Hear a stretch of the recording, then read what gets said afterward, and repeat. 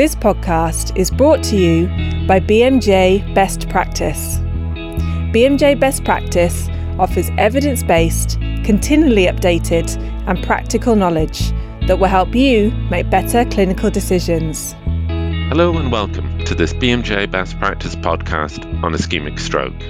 Kieran Walsh is my name. I'm Clinical Director at BMJ.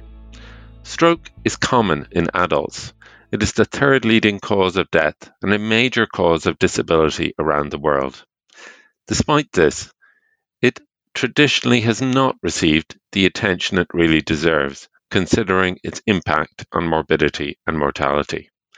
To give us more details about the problem of ischemic stroke and what we can do about it, we have on the line Dr. David Wang, who is Professor of Neurology at the Barrow Neurological Institute, Phoenix, Arizona. And importantly, David is author of our BMJ Best Practice topic on this condition. So David, you're welcome. Let's start off by asking, what exactly is ischemic stroke? Ischemic stroke is defined by a blockage of an arterial system or artery in the brain, resulting in infarction of certain tissue of the brain. And there are actually different kinds of ischemic strokes. They call them thrombotic conditions or embolic conditions. Thrombosis is from the clot that is blocking the vessel inside in the brain, while embolic conditions is defined as an embolus traveling from somewhere else and stuck inside of the artery in the brain. Okay, thank you. And how do you make the diagnosis of an ischemic stroke? To diagnose ischemic stroke will be based on two conditions. One is the clinical manifestation of a patient. The patient would present with slurred speech, hemiparesis, language difficulties, visual losses, and that is one condition. The other is relying on an imaging study. One picture of the brain will be helpful, and that is done by either a CAT scan or MRI.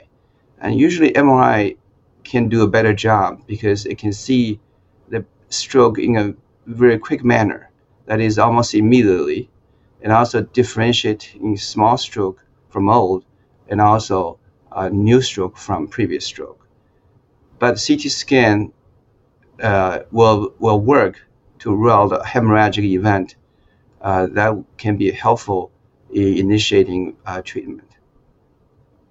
Okay, and I guess in the hyperacute phase, i.e. if somebody has had a stroke within a short time frame and you're thinking about treatment, is CT the recommended imaging modality? Yes, indeed. CT is the recommended imaging modality of choice during the superacute phase because the purpose of that is to rule out the hemorrhage. Hence, if you rule out a hemorrhage, you can consider thrombolytic or thrombectomy treatment in a superacute phase. Okay. Tell us about recent advances in the diagnosis of stroke. The recent advances in diagnosing stroke mostly is in the use of the so-called multimodality imaging system. And what that means is that a CT scan not only can detect if there is a hemorrhage in the brain, but by giving contrast, we can also tell if the brain is having tissues that is still in the salvageable condition after a stroke. And in the superacute phase, we often define the core of a stroke potentially could be dead tissue. However, the tissue surrounding the core can be still alive.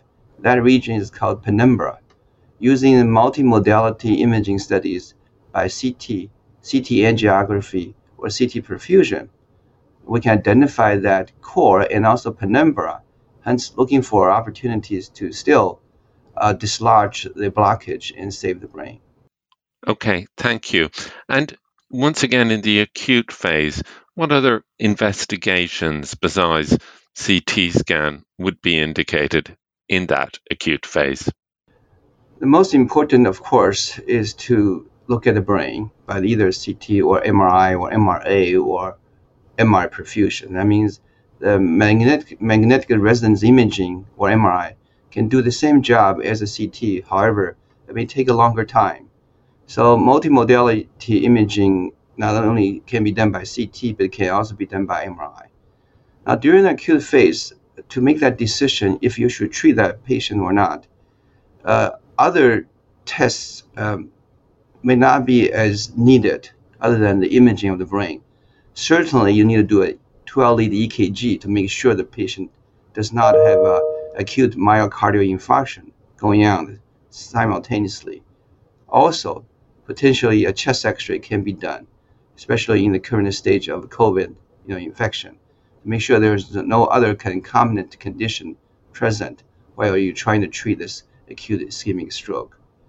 And we often do something called AccuCheck to make sure that there's no trouble with either hypo or hyperglycemia.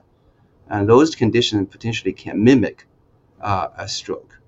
And lastly, we certainly would like to know if a patient with stroke is on any kind of anticoagulants. And if they do, then the use of a thrombolytic agent such as alteplase may not be indicated. Hence, to check coagulation study is a must during that acute phase. Thank you. That's really clear. Let's move on to pitfalls in diagnosis. What would you say would be the common pitfalls in the diagnosis of stroke? I would say that sometimes the clinical presentation of a stroke may not manifest as typical stroke. For example, a person may have a stroke, may still complain of a headache. And that headache is not usual in ischemic stroke, and it actually happens a lot in intracranial hemorrhage. So often in that situation, your imaging studies can be negative. You're still contemplating should I give the patient thrombolytic while the patient is having headache, meaning you're missing some kind of a potential hemorrhage in the brain. And that's one potential pitfall that our imaging studies can often miss or not being helpful. There are other conditions that mimicking stroke that we need to be very careful with. For example, a patient with a potential seizure or epileptic condition, and in that condition they will have focal neurological deficit, and you wonder if your diagnosis can be accurate with the imaging studies, which is often negative, while clinically they may look the same.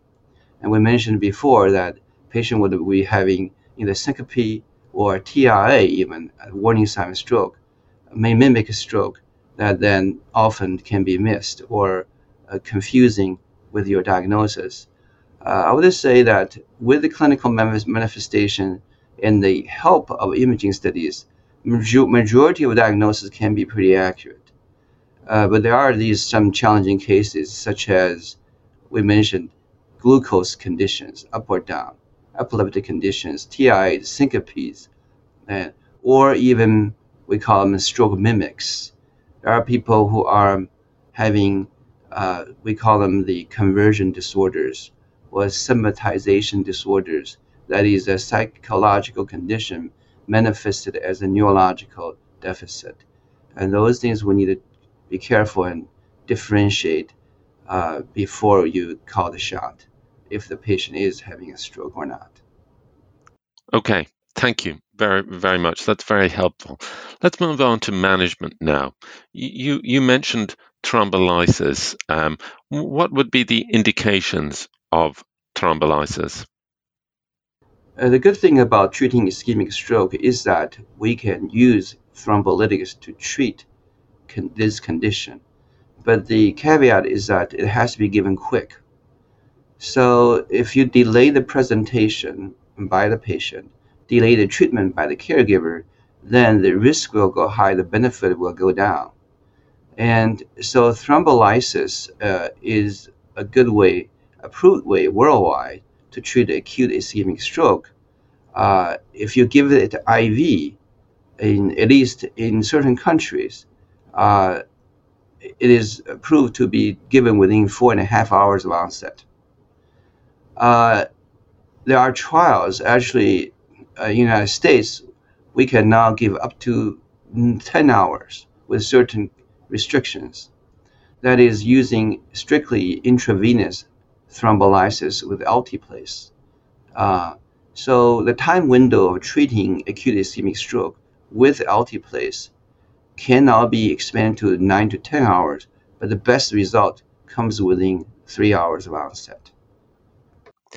Okay, thank you. And it would be contraindicated, I guess, in people with an ischemic stroke or bleeding somewhere else, or patients with a tendency to bleed. Would there be any other contraindications, or are those the main ones?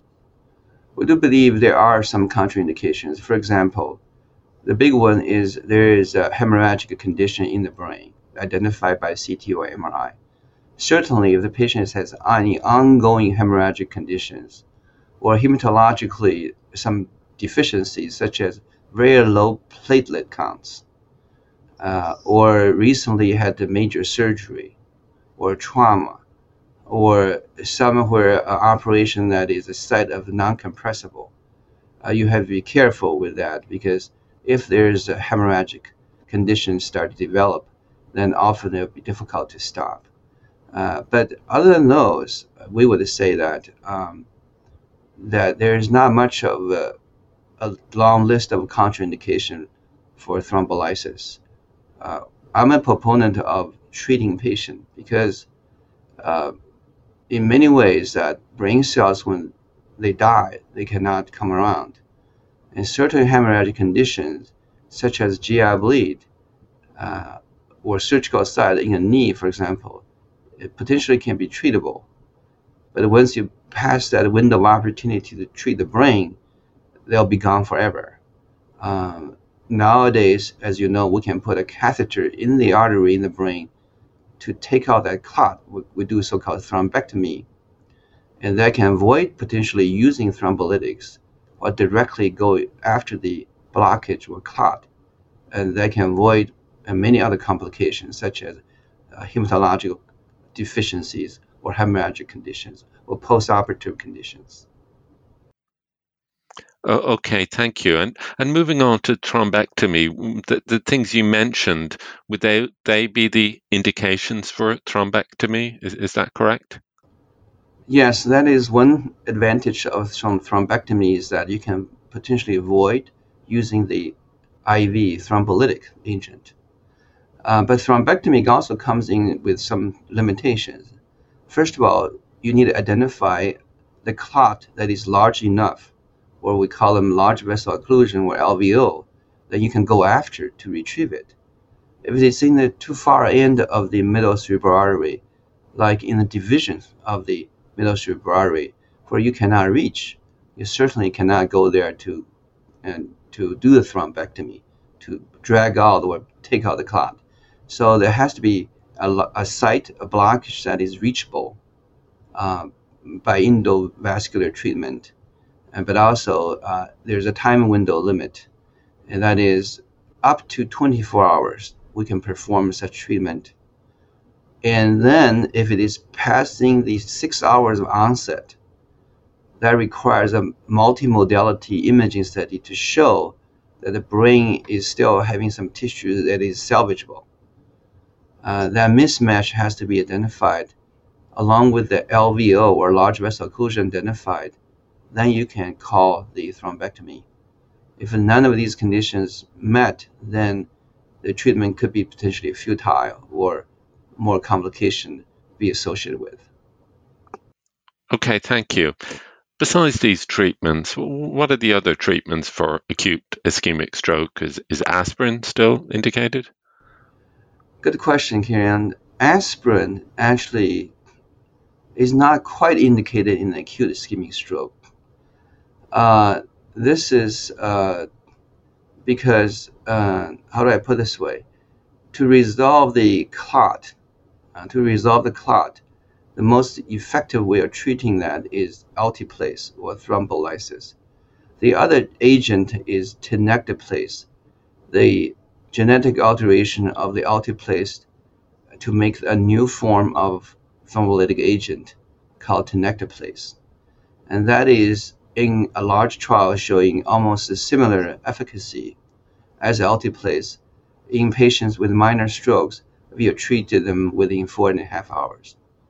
Now, tenecteplase has also been studied in 2 trials called the Extended IA TNK and Extended IA TNK2.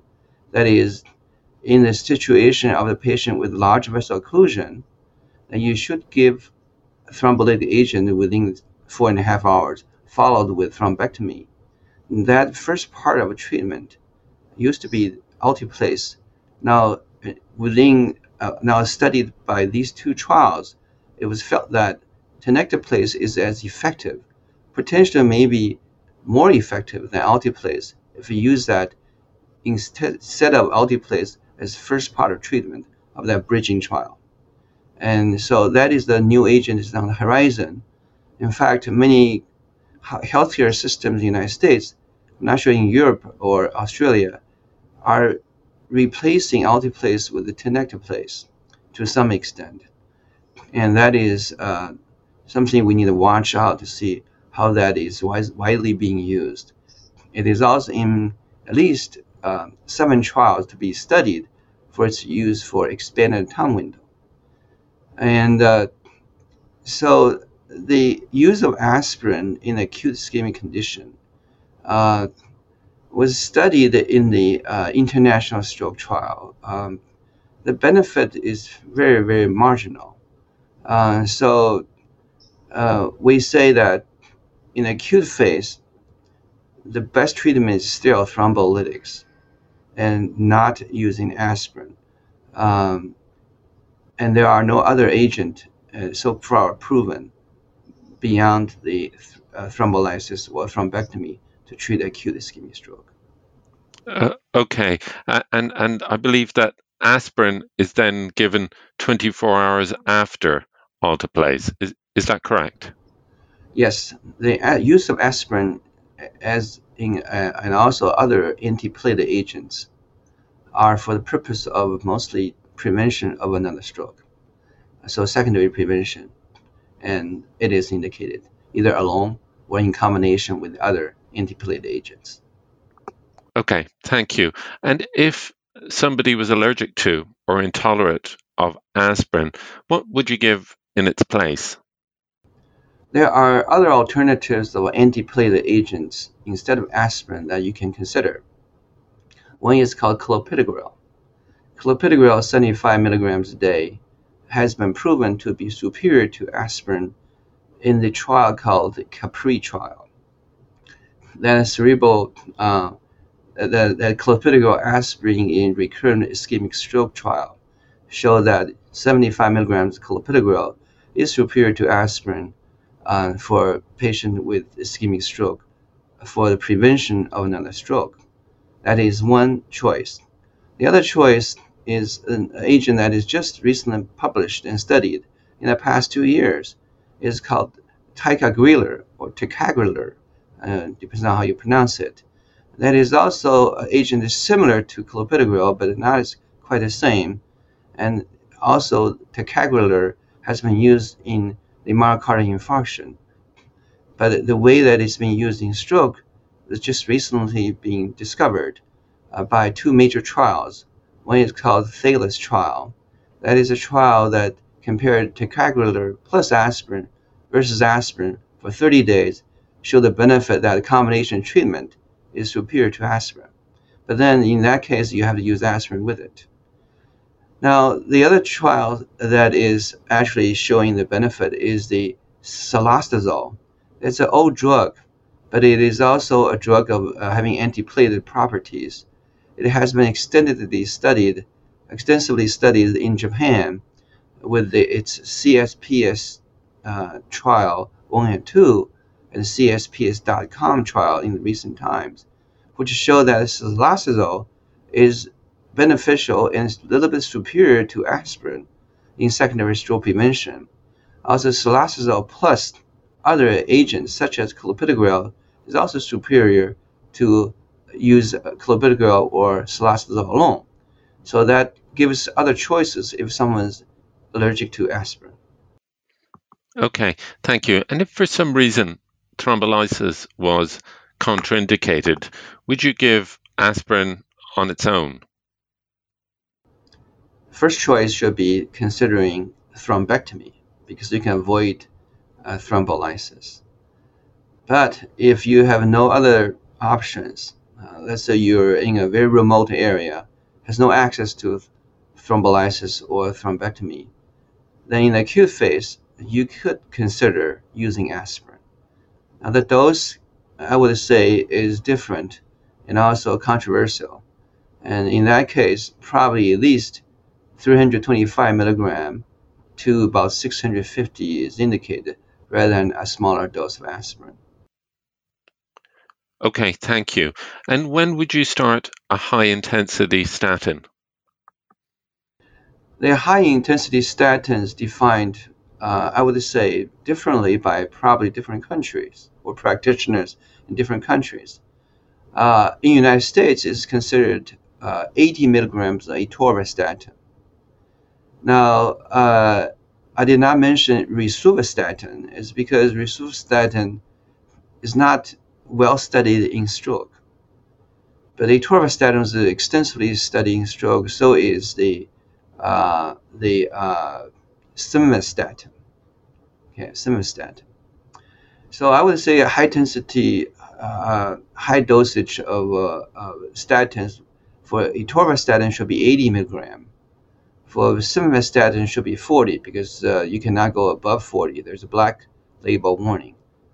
And the reason we do that is that there is one trial called Sparkle trial, is to study stroke prevention with atorvastatin, which showed that a person with an average LDL level of 121 milligram per deciliter in your system, and you have a ischemic stroke, then 80 milligram showed a significant benefit in preventing you from having another stroke.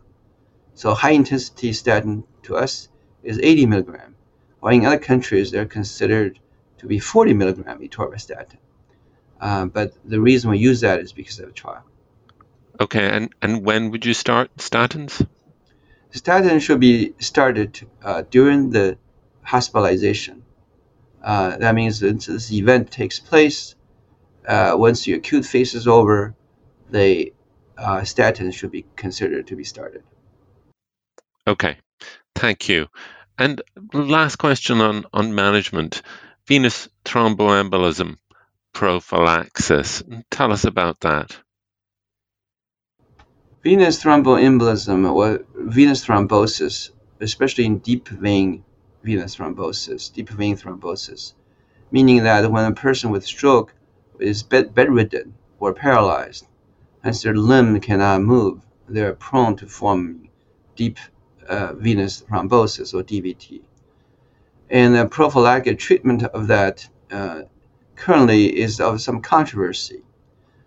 There is one good trial called Prevail trial, compared the low molecular weight heparin enoxaparin versus conventional heparin in patient with after stroke with the venogram identified DVT, to comparing the two agents in patient with ischemic stroke using venogram to track which patient would develop DVT.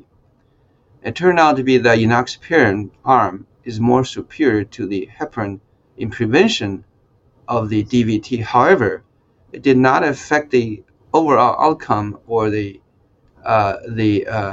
mortality or other functional improvement, meaning that you may prevent DVT, but the chance of having potential other complications turn out to be not different. There's no difference. So there's controversy as to should we routinely use subcutaneous heparin or subcutaneous enoxaparin with DVT prophylaxis. But it is currently actually being practiced throughout the world for that purpose, in addition to potentially sequential compressing stockings to help preventing the formation of DVT. So hence, even though there's some controversy, but yet the use of these two agents for DVT prophylaxis is still in practice. Okay. Thank you very much, David. That's a very comprehensive overview of diagnosis and management of ischemic stroke. And thanks to you all for listening.